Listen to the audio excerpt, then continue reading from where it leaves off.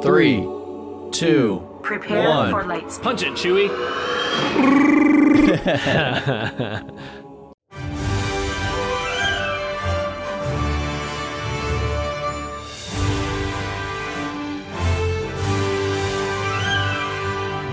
Welcome to Holocron Hoopla, Hoopla! the unofficial podcast of unlimited power. We're back again this week with another brand new podcast episode that we found buried within the depths of the Holocron. My name's Jamie Clare, and I'm here with my good buddies to discuss the two-part finale of Andor Season 1. Joining me, as always, is my fellow members of the Hoopla Croupla. We have the Jedi historian, Andy Smith.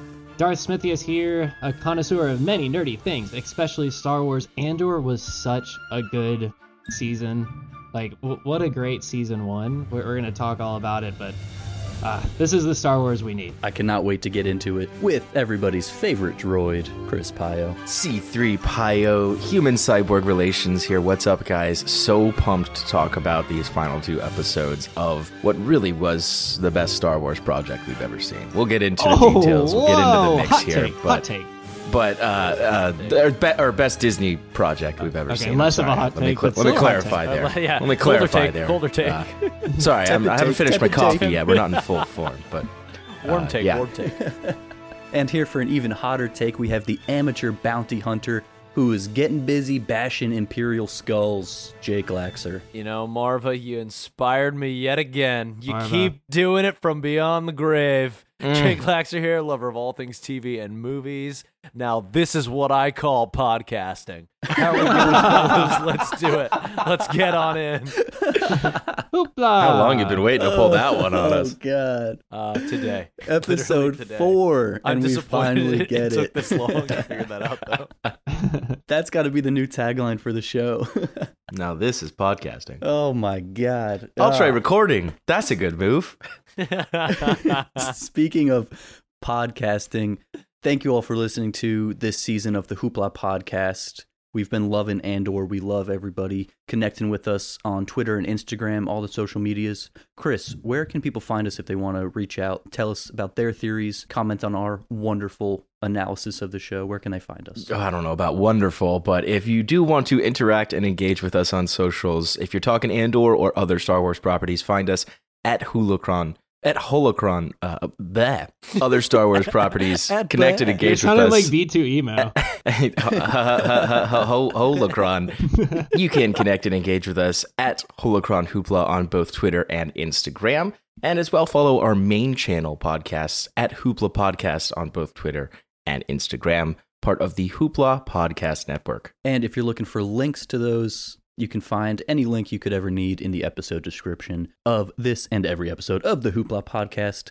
Some other fun links you'll find there is we got some wonderful merch in the merch store. Andy, you want to tell us a little bit about the merch we got going on? We have merch from all of our properties here on the square.site merchandise store that we have. So you can find us here at hooplapodcastnetwork.square.site.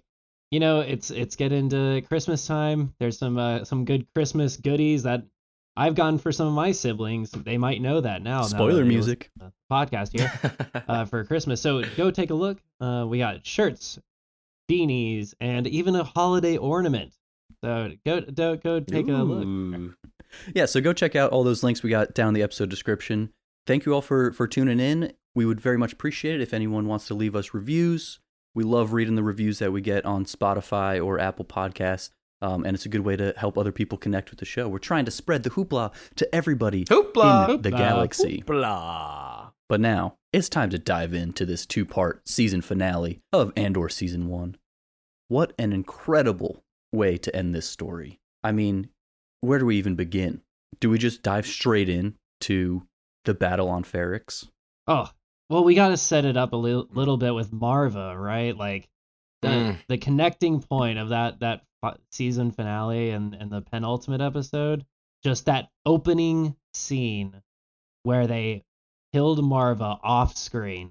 off screen. Yeah, and we see it through B2 Emo's eyes. Well, I. Yeah, Singular. we see it through B2 Emo's eye. Andrew, I thought that was a very deliberate choice and a choice that they made correctly, because the last time we saw Marva was truly when Cassian last saw Marva. And then he went on this whole prison excursion. Excursion's definitely not the right word. But he's just a tourist. Just a tourist. He's just a tourist. He gets thrown in Narkina and thrown in prison. We'll never see Marva again. He doesn't know this, of course, but we as the audience will never see her again until later on when we see her final writ or whatever, whatever the projection is, however it's recorded. I don't know when she did it. In the 7th minute of the final episode. No way. Really? No, I'm just bullshitting you all. Wow, that was amazing. Got him. Oh, you did. You stinker. You did. You got me. I served that right on a plate for you. Don't try to take away from the importance of that scene with your number games. I'm sorry. I had to. I set myself No, up that was for funny. last episode. You got us. You got all of us. Thank but Thank you. Marva got all of us too. And I can't think of a more poignant and better send off for a character who we only got introduced to this season, and really, again, did not have a huge part to play. Subtly, yeah, sure, but on screen time and impact as far as the main story was so subtle. But in the end, Marva's character and that projection was just so cool. I do agree, though, Chris. It was, and you said the word impact. Her impact, like her death, we see that through other characters. First being B2 Emo in that scene where there's a glass of maybe water or something on him, and it starts to shake. The emotion that they were able to draw out of this droid was just incredible. A droid. Yeah, they gave very human-like features to B2 Emo, which we haven't seen in a droid before, at least to that extent. Not since Chris Pio. Oh, that's right. But you almost did. It almost was like B2 Emo. You could almost see him crying. Oh yeah. It felt like he was just in complete distress. Brazo is there, but then once again you see the impact of Marva's death through B2 Emo, through just the community at large, and how much respect they have for her, and all the different machinations of what they do when someone passes on Ferrix.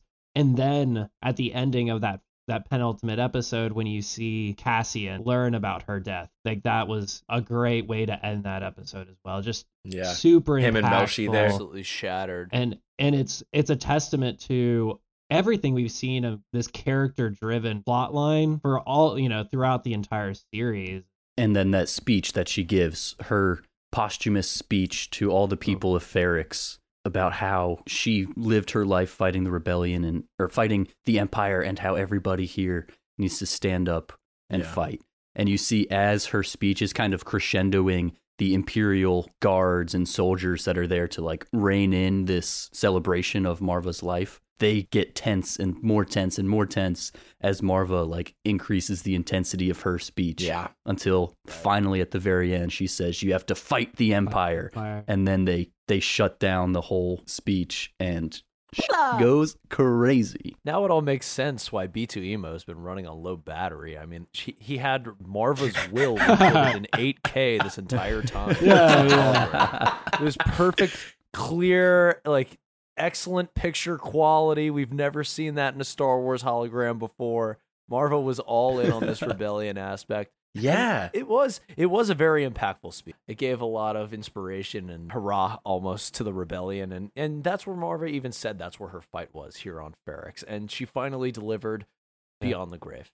Yeah, it was the second most impactful thing she did that episode, right behind her own brick made from her ashes, impacting the skulls of the stormtroopers. As Brazo uses Marva to literally fight the Empire. How beautiful of an ending is that? And it's not a cutaway solo scene either. I mean, it's in the chaos. If you blink, you'd miss that little thing. But it's so impactful, pun intended. That metaphor to use the brick.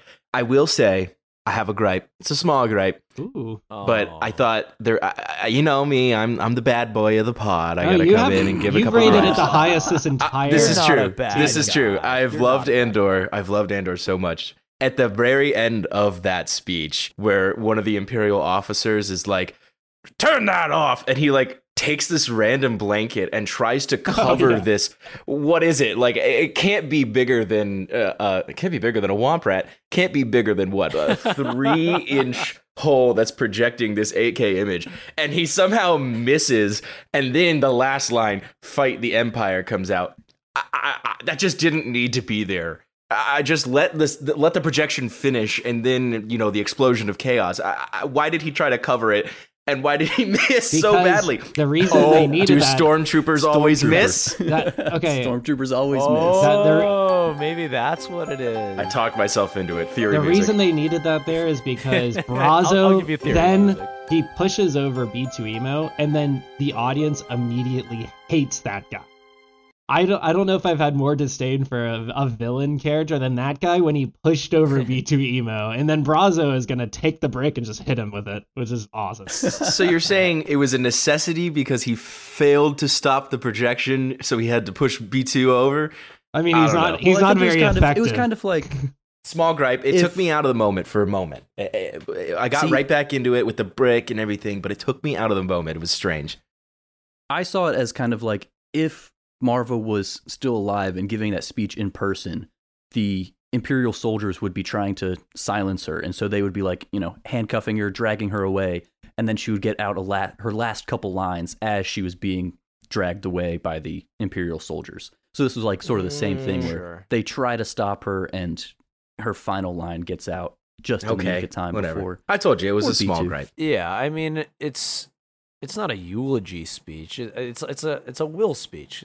A few episodes in a row, the writers are creating this beautiful, eloquent monologues for these different characters. Yes. Like another one. And then like Nemik's. So like, and I know I don't want to jump over there too quickly, but then there's the monologue of Nemik in his manifesto. These are awesome, like just well-written like paragraphs of dialogue that are so impactful. They've earned it. They've certainly earned it because this is a character-driven story.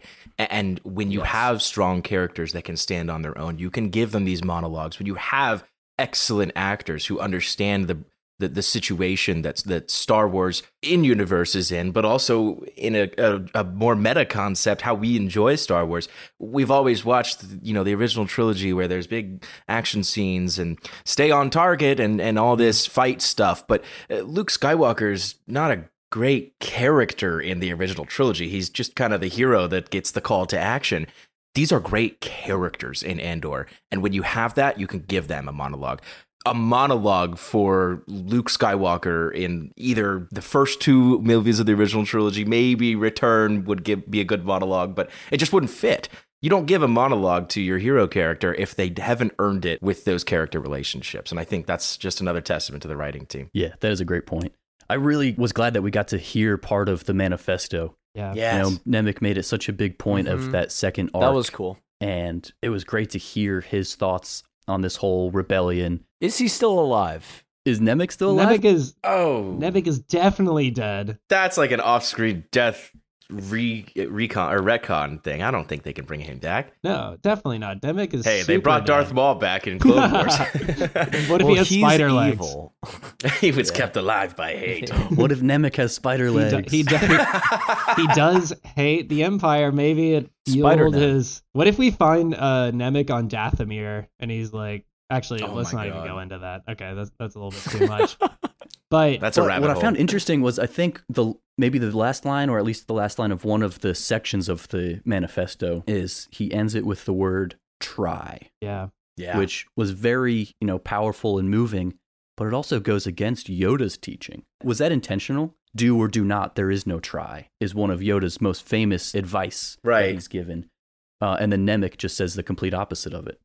Do we think that has anything to do with each other? I would say they are related. You can't use the word try in a Star Wars property without someone referencing that Yoda quote, and for good reason.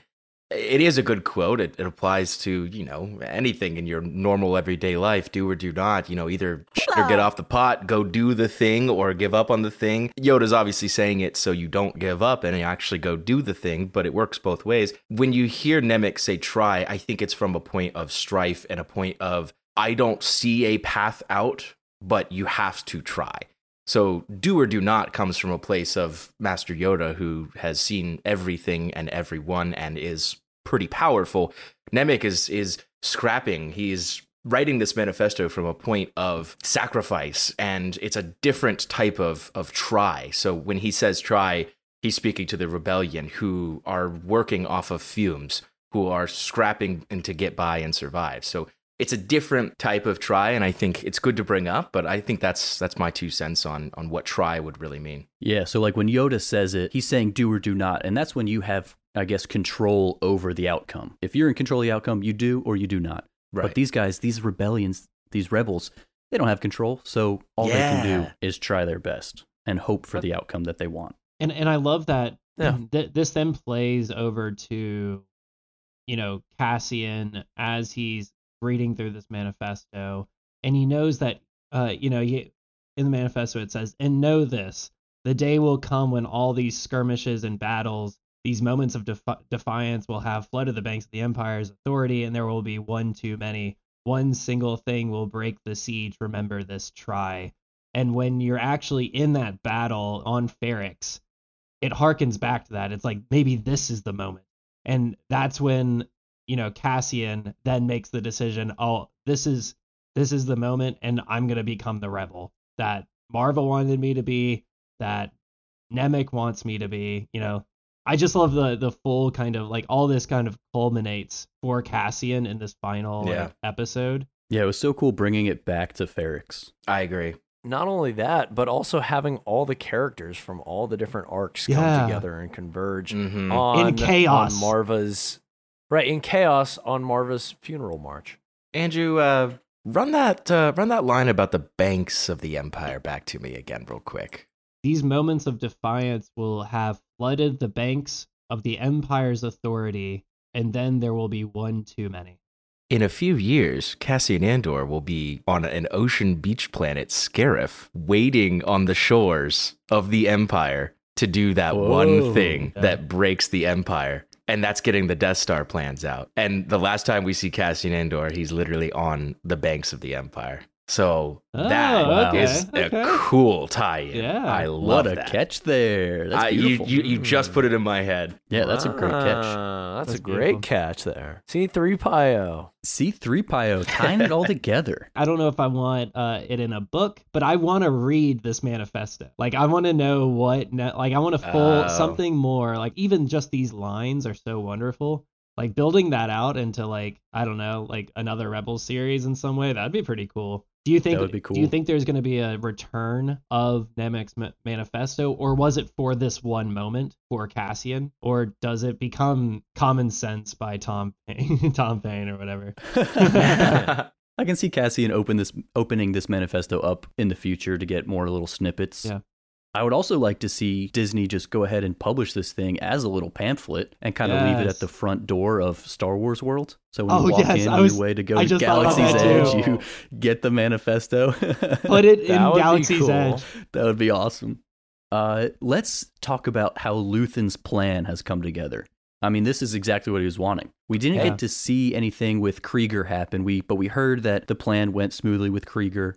And now we get to this point where the Empire has put too much pressure on these people and the rebellion is starting in an explosive way. This is the politics. Jake, you mentioned in our very first episode, you like how the politics are involved here. And we will talk about Mon Mothma. We will talk about the Senate. We'll talk about the Emperor name drop. I think, did we get one maybe last episode where they said literally the Emperor?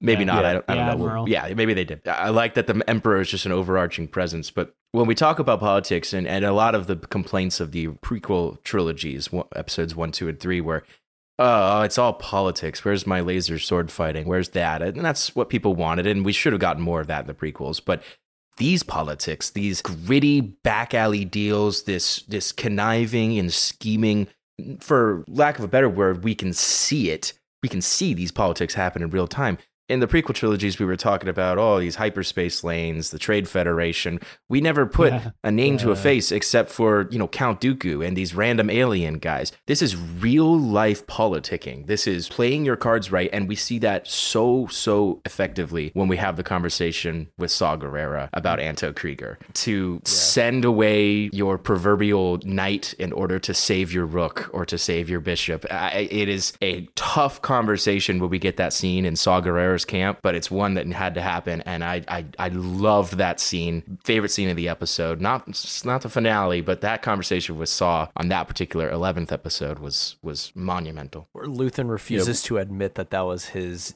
doing. Yeah, that was Krieger's demise. And so they have this banter where they're throwing it back and forth in terms of who resulted in this action. Yeah. Well, I think they're throwing it back and forth, but I think they both know that. I think Saw knows that Luthen's the guy who's got the inside scoop.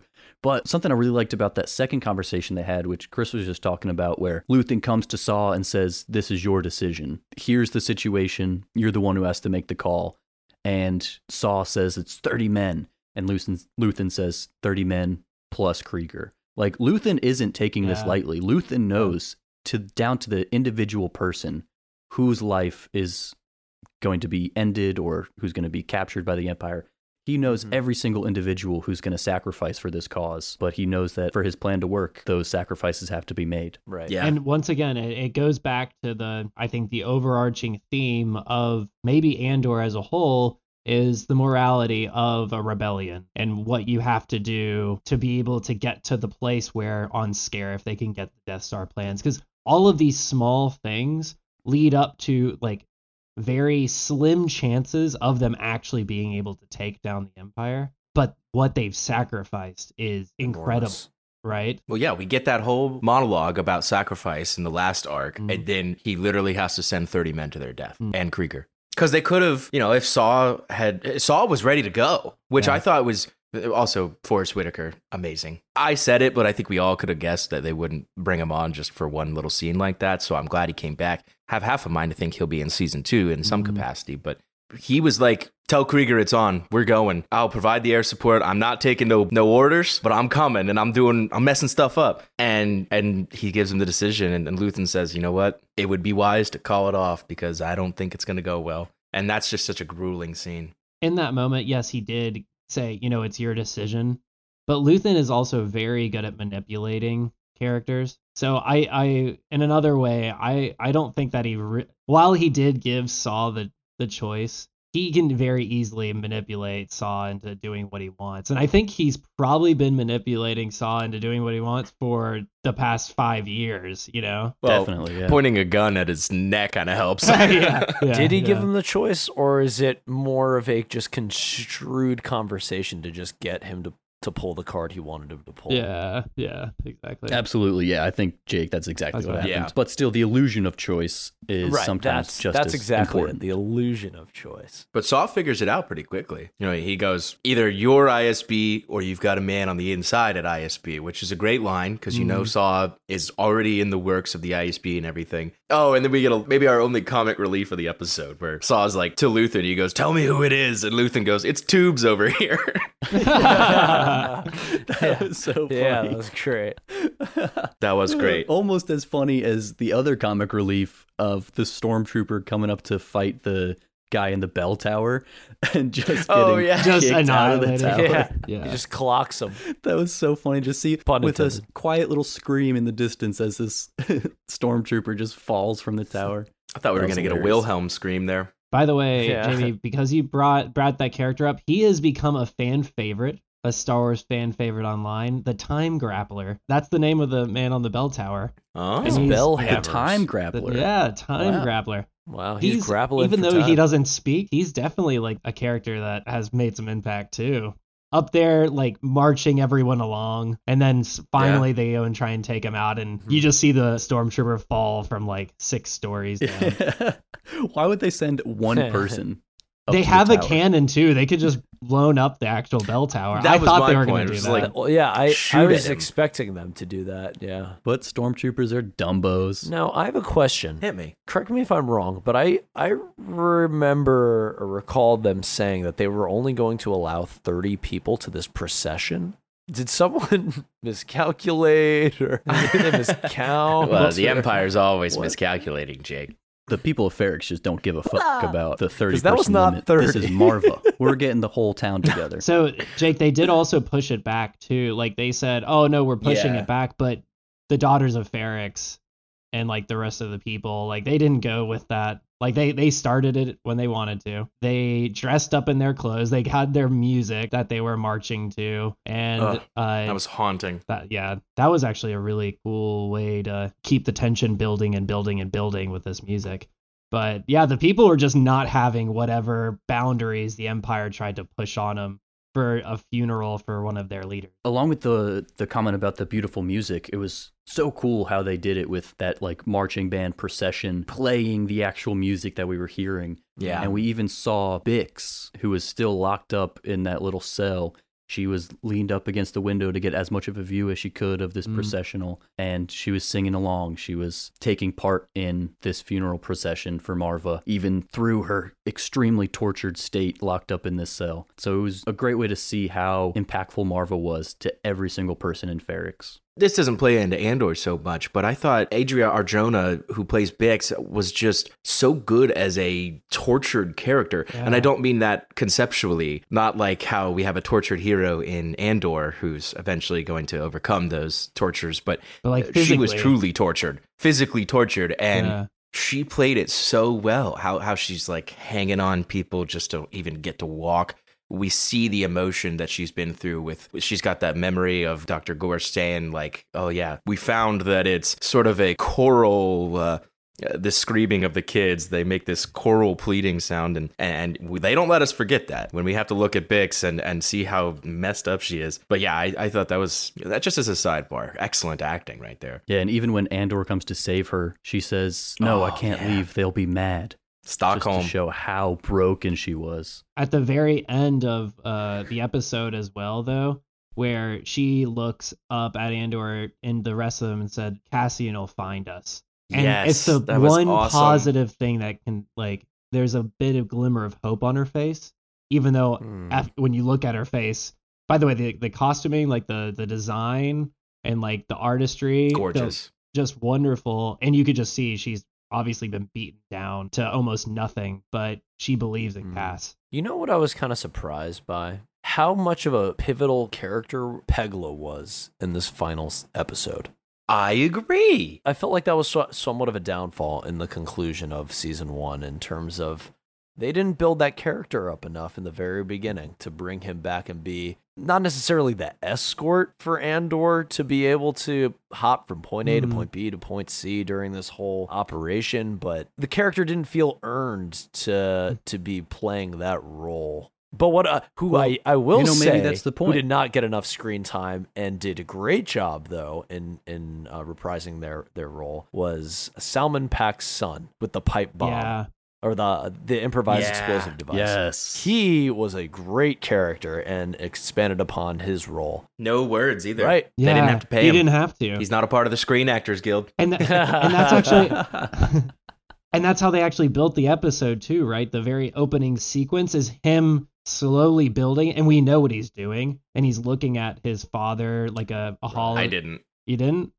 I thought he was building a lightsaber. I was like, Jamie's gonna be so mad that there's laser swords in this one. Lightsabers out of here. What if like halfway want through the pipe episode bombs. he turns on a lightsaber and like, he uses the Force. I thought they were going to ruin everything that they worked for. I legitimately thought when he was like twisting that rotator part, I for sure thought it was a lightsaber. That's funny. Oh, that did not cross my mind for a second. Thank God it was a pipe bomb. The sequencing of the actual opening, it's like you keep panning back to him and he's like part to part, and the music in the background is building.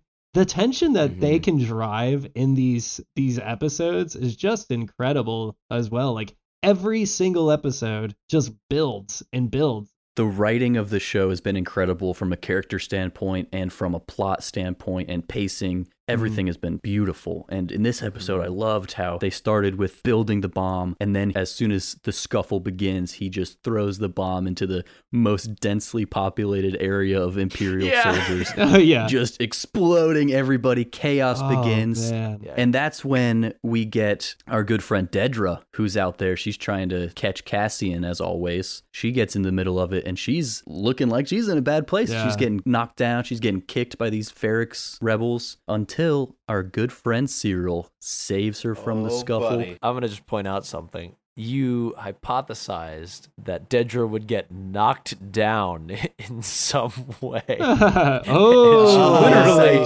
literally got knocked down. We didn't think it would be literal. We're gonna have to we call didn't that think it would be the first literal. ever perfect prediction. Theory success music. Hit it. Theory success. Literal theory success.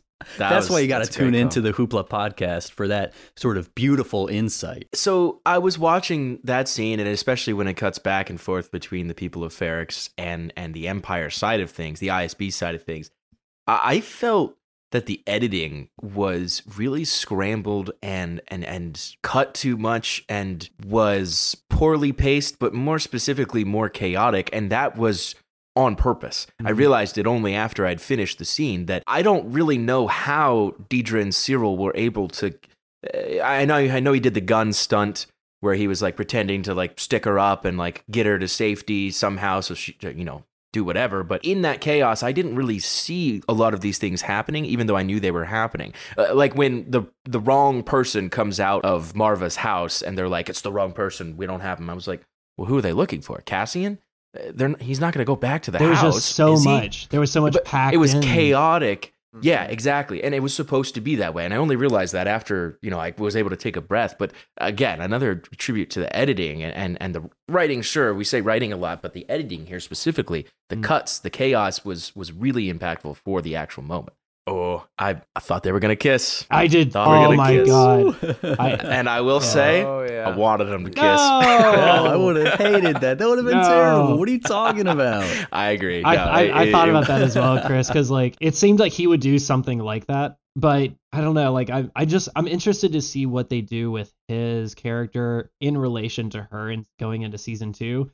She definitely has openings on her staff at this point. So is he going to become an ISB officer that is just her right hand, and he's just so dead set, so determined to get Cassian that's just what season 2 is, that his arc is getting Cass. Yeah, I didn't want them to kiss, and then she said, "I should thank you," and then they pull away and they're both just huffing and puffing, and then I did want them to kiss. But now that they didn't kiss, I think it's better that they didn't kiss. Disney loves shoehorning in those weird kiss scenes. That seems like the antithesis of Andor, though, right? I don't think we've had a single kiss this entire show. That's good. Oh, we did between Tim and Bex. Oh, they did. Oh, that's right. We did have the Tim and Bim. Whoops. Tim and Bim.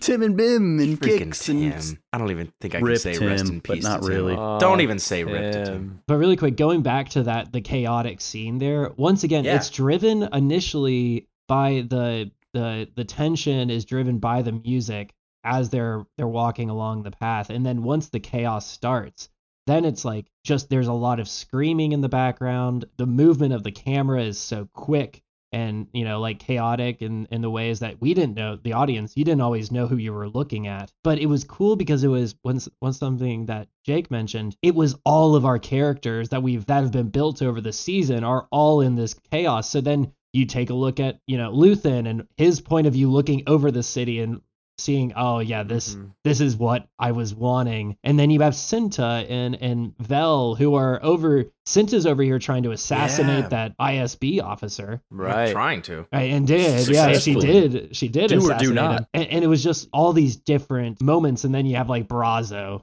who is one of the most lovable characters, by the way, in this series. He doesn't have many lines, but he's kind of the heart and soul of Ferrix. To Jake's point earlier, when he said that Pelga was not really a character that was fleshed out well enough for him, I kind of agree to that sentiment to some of the Ferrix characters. But I think Ferrix as a whole is the character. Yeah, I agree. And That's a great way of putting it. diving into too specific of those characters that didn't get much screen time or didn't get many impactful moments is not worth it because Ferrix was written as a character. So you made me think on it, Jake. I agree with you because when Andy said Brasa, it was like, yeah, he's a lovable character. He kind of goes with the flow whenever there's trouble. He helps Cassian and whoever needs help, no matter what. Yeah. Oh my God. Yeah. The scenes between those two when are so he wonderful. stays the night where B2's like, you could stay, and oh my God, he Brasa's goes like, one night. Yeah, that was beautiful. Yeah, I think Ferrix is the character here for some of those group characters. One of the ways I've been looking at it too with some of these characters who haven't been fully fleshed out is that kind of the point of the show is that you don't have to be this important, powerful person to make a difference. Yeah. You can just be a regular, average guy who's just living a normal life in Ferrix. That wants to do and the right you can thing. still have an impact in this rebellion. So anybody can be a rebel, and they don't have to be someone who's very important or someone who's related to Darth Vader or anything like that. It can be anybody from any small town. It ties back to town. Andy's conversation about the morality of the rebellion, right? You stand for what's right and you stand for what's wrong, and the people of Ferrix all realize that the oppression of the Empire is ultimately evil. And so they all decide to act not as a single unit, but as an entire entity. Stronger together. And once again, it's another thing and it's great because all of these different themes of some of the arcs are kind of coming together in the finale where everyone comes to the rebellion in their own way, like we saw during the Aldani, episodes, right? The Ferrix is coming in its own way, pushed by Marva. Cassian is coming in his own way, Luthen, and then obviously Mon we can talk about here in a bit. But so interesting to see this form together. Yeah, that's actually perfect that you said that because I was just about to say it's time for a chaotic jump cut for us to talk about Mon Mothma and her financial issues that she's in. But if you have anything else to say, Jake, go ahead. No, I was going to do a chaotic jump myself and talk about Luthen's ship because that's a scene that definitely needs to be held. Yes. That's a conversation that definitely needs to I be almost held. forgot about that from episodes 11. That was probably one of my favorite moments of this entire series. When we see Luthen's ship caught in the tractor beam, then it's put in force tractor level 2, and then he fires one thruster, and then they warn him. Yeah. Then he starts arming the flares out of the rear aspect of the ship, and then launches them and destroys the suction ray or whatever. That was so dope. And then he takes on 3 TIE fighters and a TIE bomber. Yeah. And then we see this laser, which is almost reminiscent of this is a shout out to Clone Wars, but almost reminiscent of the Inquisitor's lightsaber in the way that it rotated. It was just so badass. It was so dope. They were red lasers. What an incredible scene. That was so cool. He just turned his ship into a lightsaber and took out all the TIE fighters. That was amazing. Okay, but one thing I want to say about this is in all the other Star Wars properties, say in Mandalorian and maybe some of these other TV shows, they would have just had that in episode 1 and episode 2 and 3. But because they built to it, it was even more so. Like, yeah, he took out 2 TIE fighters and a TIE bomber. But when he did it, you're shocked. Like my jaw was dropped. Right. It had Andy. It had the impact of seeing Darth Maul's second saber. It was that level of impact. I agree. I like that. You're right, Andy, because first episode of Mando, we have to get introduced to this badass, fully armored character. And we do, and it's great. And I love Mando. And we see the whistling birds and all his cool tech and his staff. But you're so right. That had to happen first episode. And then we knew what he was working with. Oh, he's a bounty hunter. The only thing that can happen to that character is that he gets torn down or that he gets his armor stolen or that something bad happens to his kit. To be surprised with that from Luthen, who is an unsuspecting, but we're learning more and more and more how capable he is. That's a great point, Andrew, and I totally agree. Jake, I'm glad you made us talk about this because you're right. That was awesome. So sick. We can't forget about that scene. How much further are we going to get into Luthen's backstory? Because now we know what he's capable of. Like, Do we need a Luthen spin-off show? oh We need man, a now we need a spin-off. Luthen spinoff. Oh, that would be cool. I would be about that, honestly. Content. See, I was starting to think that we were going to get no more Luthen. I thought I was going to go for 2 for 2 with my incredible predictions because I thought Cassian was going to kill Luthen in that very last scene Yeah. of season 1 when Cassian sneaks onto his ship. And now we're going to need to play the theory debunk music. Now, Hey, it's not debunked yet. It's not debunked yet. That's Cassian true. can still come in with the Cassassination in season 2, maybe. But what a scene there when Cassian goes to Luthen and says, "Kill me or take me in." Yeah. And he's fully in now on this rebellion. Or he wants to die. Either way. But either he dies or he's fully in on the rebellion. What an intense scene. So did you guys like the way that kind of left us with season 1? I saw in some fan reviews that maybe it wasn't as climactic at the very end there, but I thought it was a great parting way of, yes, Andor is now the rebel, and now they can really explore that in season 2. Exactly. Did you enjoy that kind of final scene? I agree to with end that it? sentiment of the online community, and that it wasn't as grand finale as we would have liked to have seen from Andor, considering all the things that he's gone and done and accomplished throughout all 12 episodes. I guess it amounts to something greater that we'll see in season 2. But you expect, literally within the first 10 minutes of the first episode, you see him kill someone. And so you'd think they would bring that back till the very end. And really, honestly, they just disappointed Jamie, which is what I'm most upset about. They should have just killed him for Jim. They should have just did it for him. Yeah. It's like they don't listen to the podcast. How dare they? But on the idea of scale, and you said it wasn't the grand finale we were looking for, I was also surprised, and on my first viewing of the finale, I was honestly a little underwhelmed by the scale of this finale. Agreed. Where I thought we were going to get more of a huge rebellion uprising. I thought we'd maybe see everything happen with Krieger, because that must have been an intense fight with Krieger and all the ISB agents.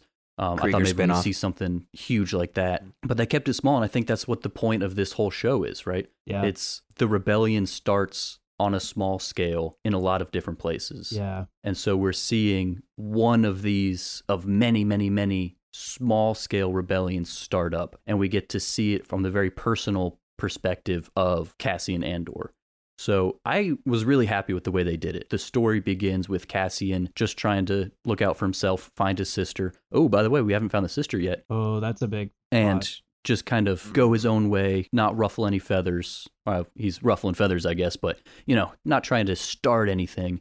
And then we get to this finale where he is now fully in on the rebellion. To be fair, tying back to the sister comment, Marva does tell Andor to stop looking for his sister, which is going to tie into my previous theory. She is now going to find him. That is what's going to happen in season 2 as the overarching villain. Yeah, sure, yeah. Oh, as a villain? Okay. That's pretty good. Yeah. Oh, you say as the villain? Yep. Yeah, I think that's partly She my could theory be a part too. of the Yeah, Imperial. I'm on board with that. And get this. This could be one of our craziest theories yet. But I'm going to toss it out there. Y'all ready for this? One of your craziest theories. Yeah.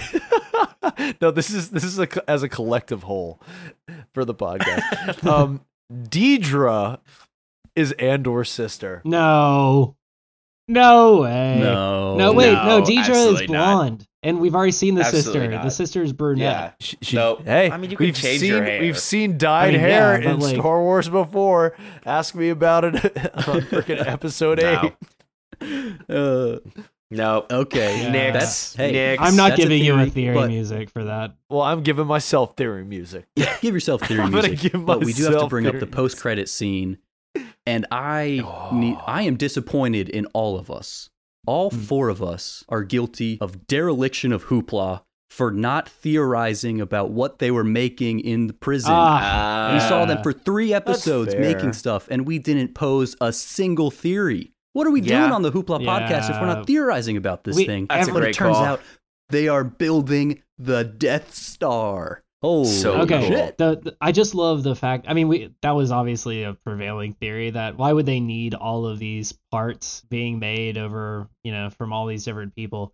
But the fact that it's just you can look back on it when we watch Rogue One, you're gonna see the super laser destroy Scarif and kill Cassian. And realize, remember back, and Cassian actually built part of the super laser itself. Like, wow.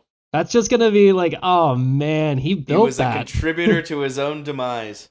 I was very happy in the way that they did that with it being a post-credit scene because it wouldn't have felt right. I think in the actual, like, it's almost a side plot. Like, it's a side story. They didn't need it in the actual full episode itself. Yeah. Just kind of teasing it out. We could have all, imagined. That wasn't necessary, but it just provides a little bit more.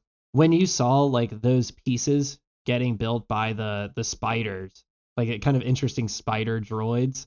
They're very prequel reminiscent. Super prequel. Did you immediately think, oh, this is the Death Star? Or were you like, oh, is this a different super weapon? No, me personally, I immediately thought it was the Death Star. I thought it was the shield above Scarif. Oh, it looks like that. Yeah. I thought it was like a reflective shield more than anything. And then we zoom out, and obviously it's just a panel that goes into the Death Star, which is cool. What is it called? What's the project called? Star something? Starscream? No, it's Decepticon. No, the Stardust. Stardust. I think it's Megatron, if I'm remembering correctly. Yeah, the Megatron laser?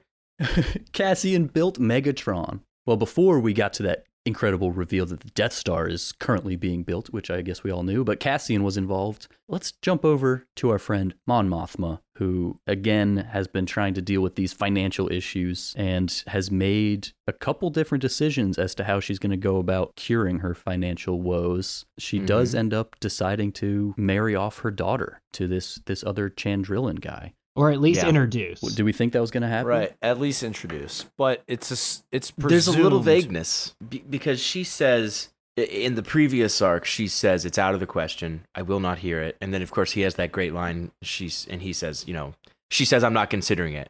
He says that's the first true thing or first false thing you've said so far. Right. I butchered that whole scene right there, but we knew where we you remember the This scene. is not an We actor. understand. We all remember the scene. And then in this next arc, she has kind of already made that decision, and we learn that through the audience from when she's telling Val. And I think that was another good literary device to tell us while she's telling Val and admitting we almost kind of get a recap. Yeah. Gotta love a mid-episode recap. But okay, so that I guess is my question is she has a couple different options of how she can go about getting rid of this financial issue. One, she can marry off her daughter and the Chandrillan guy will just give her a whole bunch of money. But then we also see at the end of episode 12 when she's in the car with her husband and she tells the driver to stop listening, but she knows that he's ISB and will be listening to everything. Then she starts coming up with this whole gambling thing. Yeah. And using, like, throwing her husband under the bus, like all You're this missing gambling. money Yeah, you're gambling. that the ISB is not going to be able to find. That's because her husband has been gambling away. She even hundreds of references thousands of Canto credits. Bite. I enjoyed that. She does. that was a That was a Yeah, nice that was little Easter egg. Quick roundtable for you, because Perrin as a character is an important character to the Star Wars universe in the sense that he's kind of this representation of the Coruscant lifestyle, the drinking, the senatorial talk, all that jazz. Quick roundtable, is Perrin in on the ruse? Or do you think he was totally caught off guard by his wife? I think he's totally caught off guard. Yeah. So when he says someone's lying to you, he actually thinks that someone is saying that to him. Yeah, I think so okay. as well. Because I think that they're getting to this point where Mon is going to, her family already kind of, she has a bad relationship with him and then has a subpar relationship with her daughter. That's going to be the point where her family ceases almost to exist, so she can be the rebel leader that she needs to be to get to, what we see in Hope. That's a very interesting question there, Chris, because I hadn't, it was an automatic lock for me that it was just a genuine response on his behalf. But Yeah. But when you pose that question, it does make me wonder.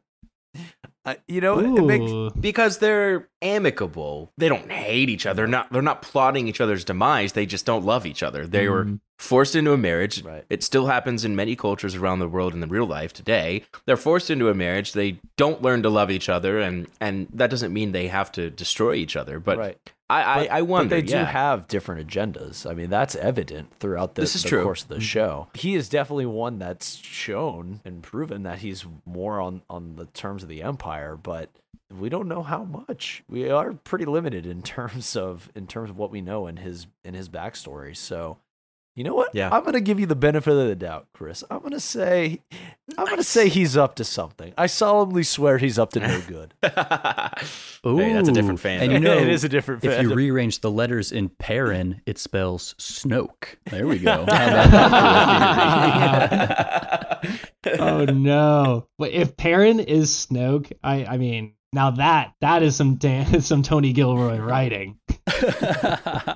That would be incredible. This was an awesome finale to season 1 of Andor. I know we all absolutely loved this show. One of the best Star Wars anything we've had in a very long time. So this was a fantastic finale. The 2-episode finale of season 1 of Andor was great. We all loved it. We're going to be back next week with another Holocron Hoopla episode with a whole season 1 recap of Andor, where we'll discuss everything overall, give some of our favorite and least favorite parts of the whole season, as well as start to come up with some of these fantastic Hoopla theories for where this is going in season 2. Hoopla! Opa! Let's go around, and as we end every episode, we'll do some final thoughts on this 2-part finale of Andor and give it a rating on a scale of 1 to Order 66. And this time, we're going to start with Jamie. Whoa! Whoa! I was not prepared for this. That's a plot twist. Now that is a plot twist. If That's I've some ever Tony seen Gilroy writing right there. We don't have to if you're not ready. Oh, I'm ready, baby. I really enjoyed this. As I said, I was initially surprised at the small magnitude of this finale. Sure. It wasn't as grand as other finales have been for TV shows. But after watching it a second time, and after having this discussion with you guys, I was really happy with the way that they ended this. I think they took all the stories from all the characters, brought them to a really nice place where they ended the first arc of every character's journey and set it up for a fantastic season 2. I loved it. As I've been saying the whole season, this is my favorite Star Wars that we've had in a very long time. I'm going to go ahead and I'm going to rate this finale, these 2 episodes, I'm going to give it a 60 out of 66 hooplas. Ooh, hoopla! Nice. Blah. And now let's bring it over to Chris. All right. Well, it's like you always have to go last, so you never get to lead off the points and everything. Hey, I appreciate it, man. I love it. You're welcome, buddy. I will jump in and resonate everything you just said. They knew they had a season 2 to work with, which is an advantage when it comes to writing, but they did not take that for granted. They still gave us a grounded rebel sect finale in this season 1, and it's what we've talked about. You're right. It's these insurrections from the manifesto from Kemen. It's these insurrections, these small outbursts of rebellion, and we got that exactly on Ferrix, and that's all we needed for season 1. The scale's going to get grander, I think. And we'll see a bigger finale for you there in season 2, Jamie. But this was an excellent finale. I think they really brought it home. They landed the plane. There was nothing wrong with it. I will say episode 11 was a little slower than normal, and just because it had to be. I mean, it's a 2-part finale. They did that on purpose. So 11 and 12 were kind of supposed to be not viewed together, but taken in together as a duo. 12 was excellent. I thought, the tension that we saw from that battle scene was not really a battle scene. It was scrappy fighting. It was hitting people upside the head with bricks. With Marva. Loved it. Yeah, we hit people upside the head with Marva, which is probably a brand new sentence. I will maintain my score from last arc at a 61 out of 66 hooplas. No reason to increase it. I still think there's a small room to grow for season 2. But again, nothing was wrong. Nothing was out of place. We still got top-notch acting. No Andy Serkis. I think he's gotta be back for season 2. We did not get a conclusion man. We didn't get a conclusion. I need to know if he learned to swim. But Kino Roy is 7 letters. Swimming lessons. Okay. Okay, Jake did say it, and I think we're gonna get a comic of Kino on a mattress, just being swimming along. Well, here's what I'm thinking. They flooded room 5, level 2 or whatever where they were working. They flooded that whole room. So Kino can just take as much time as he needs to teach himself how to swim. And then when he's feeling ready, he'll just take the jump. You can have less. We'll talk more about the future of characters and all that jazz and theories and stuff in our season 1 review. So make sure to tune in. But yeah. So this is a good little teaser for the. It's a teaser for the review. They absolutely landed the plane. No turbulence. Again, I wasn't, overly spectacularly wowed with any particular choice or scene or decision they made, but that is okay. It was an excellent final 2 episodes, and it's a 61 out of 66 for me. Beautiful. I love it. All right. Now, Jake, following up that incredible theory, Jake, what do you think about this episode? We pretty much hit all the qualms I had with this episode.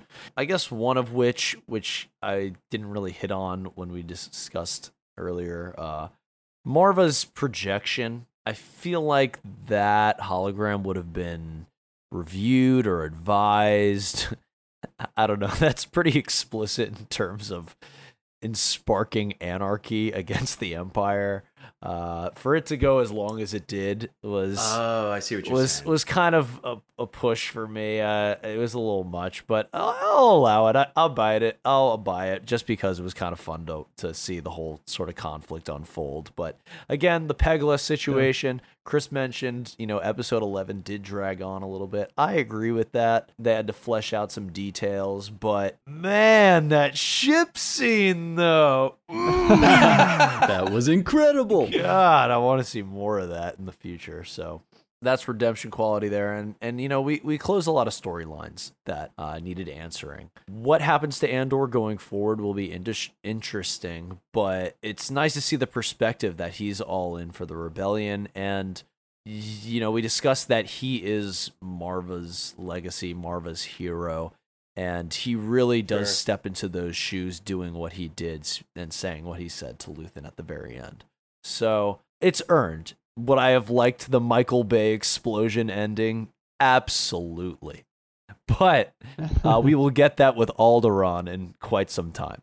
So that being said, a million voices just vanished. I'm going to give this a 59 out of 66 to close us out for the last arc of the series. Hoopla. Nice. Alderaan did get a name drop. There was an Alderaan name drop. He had to get that Alderaan code. Yes. Beautiful. All right. And now Andy taking up the role that I'm usually in, the 4th person to give their final thoughts. How's it feel, man? What can I say? What do you usually say, Jamie? I usually just ramble some nonsense. Well, I'm going to do the same here. I loved the finale because of all of these characters that we've built over the season being able to come together and kind of collide in some way. On Ferrix, where we started the story, Chris, you talked about it a little bit and Jake as well. Ferrix is a character in and of itself. And it's just such a good location, and I hope that we keep revisiting it going into season 2. I feel like it's just impactful to walk the streets of Ferrix with the characters. I enjoyed episode 11. Like you mentioned, it's a little bit slower, but it did set those pieces into place. Overall, like I love the writing of this series, and you can't give it any more. What do you want to say, Jake? Let's hear it. I'm gonna post a theory, and I will elaborate on it in our next episode for the season recap. The daughters of Ferrix are going to be the ambassadors for the resistance, or for the rebellion going forward throughout the galaxy. Ooh, ambassadors. Okay. What do you mean? Are we going to talk about this on the review? Yeah, I'm going to just leave it at that. Tune in next week. Leave it at that, and we'll talk about it next week. Okay. Yeah, tune in next week. You'll hear all about that new theory. All right, Andy, so rating. What are we thinking? Really quick before I give the final rating, Nemec's manifesto is one of the coolest. I loved hearing Nemec's voice as Cassian's reading through the manifesto, and you can just see his outlook on life change. And then there's the climax of with Marva pushing all these people to join the rebellion. People everyone comes to the rebellion in their own ways. I just love how this story has been written out and then, actually acted out by these wonderful actors. So I'm going to get this a 61 out of 66. Andor is some of the best Star Wars we've ever gotten. It's up there with Mandalorian, and it's up there with the original trilogy. I love it. Oh, yeah. Absolutely. Hoopla. That's a hoopla. That's a hoopla. Hoopla. Beautiful. Well, thank you all for tuning in to this season 1 finale of Andor, episode 4 of the Holocron Hoopla podcast. We'll be back, as we mentioned, next week talking about the whole season overall, our thoughts on it, and with this little teaser of Jake's theory, we'll get some more theories coming in next week about season 2. Big time. But before we end this episode, Jamie, can I say one quick thing? I said it last episode at the very end. Nemec said start climbing. Kino said start climbing. K2SO said start climbing. Cassian Andor in the season finale told his friends to start climbing. yes, he did. And we will climb our way to the meme of the week. Chris, what do you have for us? This week's Star Wars meme of the week is a bit of a meta commentary as we wrap up the first season of Andor. Let's take ourselves back 1, maybe 2 years. We're at Disney's Expo. We're at Star Wars Celebration, maybe. The quote comes from Clone Wars Season 7. It's Darth Maul that says, "I was expecting Kenobi. Why are you here?" Think about this. When we heard about the Kenobi project, we were ecstatic. Oh my gosh, Obi-Wan Kenobi's coming back. We're getting all of that we never knew. We're getting Ewan McGregor back, and likely, we didn't know at the time, we were getting Anakin Skywalker back too. The Kenobi project is its own thing to be celebrated, but we were expecting Kenobi. We were not expecting Andor. And I think when we saw all the projects listed out for Disney's plan, everyone was looking at Kenobi. No one was looking at Andor. Andor came out of nowhere and surprised us. So I was expecting Kenobi. Why are you here? That line from Clone Wars speaks volumes right now because Andor has outshined almost everything. That's exactly how the rebels like it. Beautiful. You don't see them coming, and they take over the world, baby. All right, now and as we bring this episode to a close, as we end every single episode of the Hoopla podcast, it is time for the moment of highest hoopla, our quote of the episode. What do we have this week, Andy? It's the entire manifesto. And as Nemec said, tyranny requires constant effort. It breaks. It leaks. Authority is brittle. Oppression is the mask of fear. Remember that. And know this. The day will come when all these skirmishes and battles, these moments of defiance will have flooded the banks of the Empire's authority, and then there will be one too many.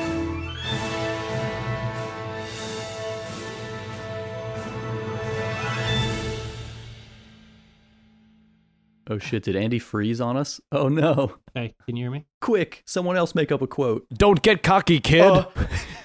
Rebellions are built on hope.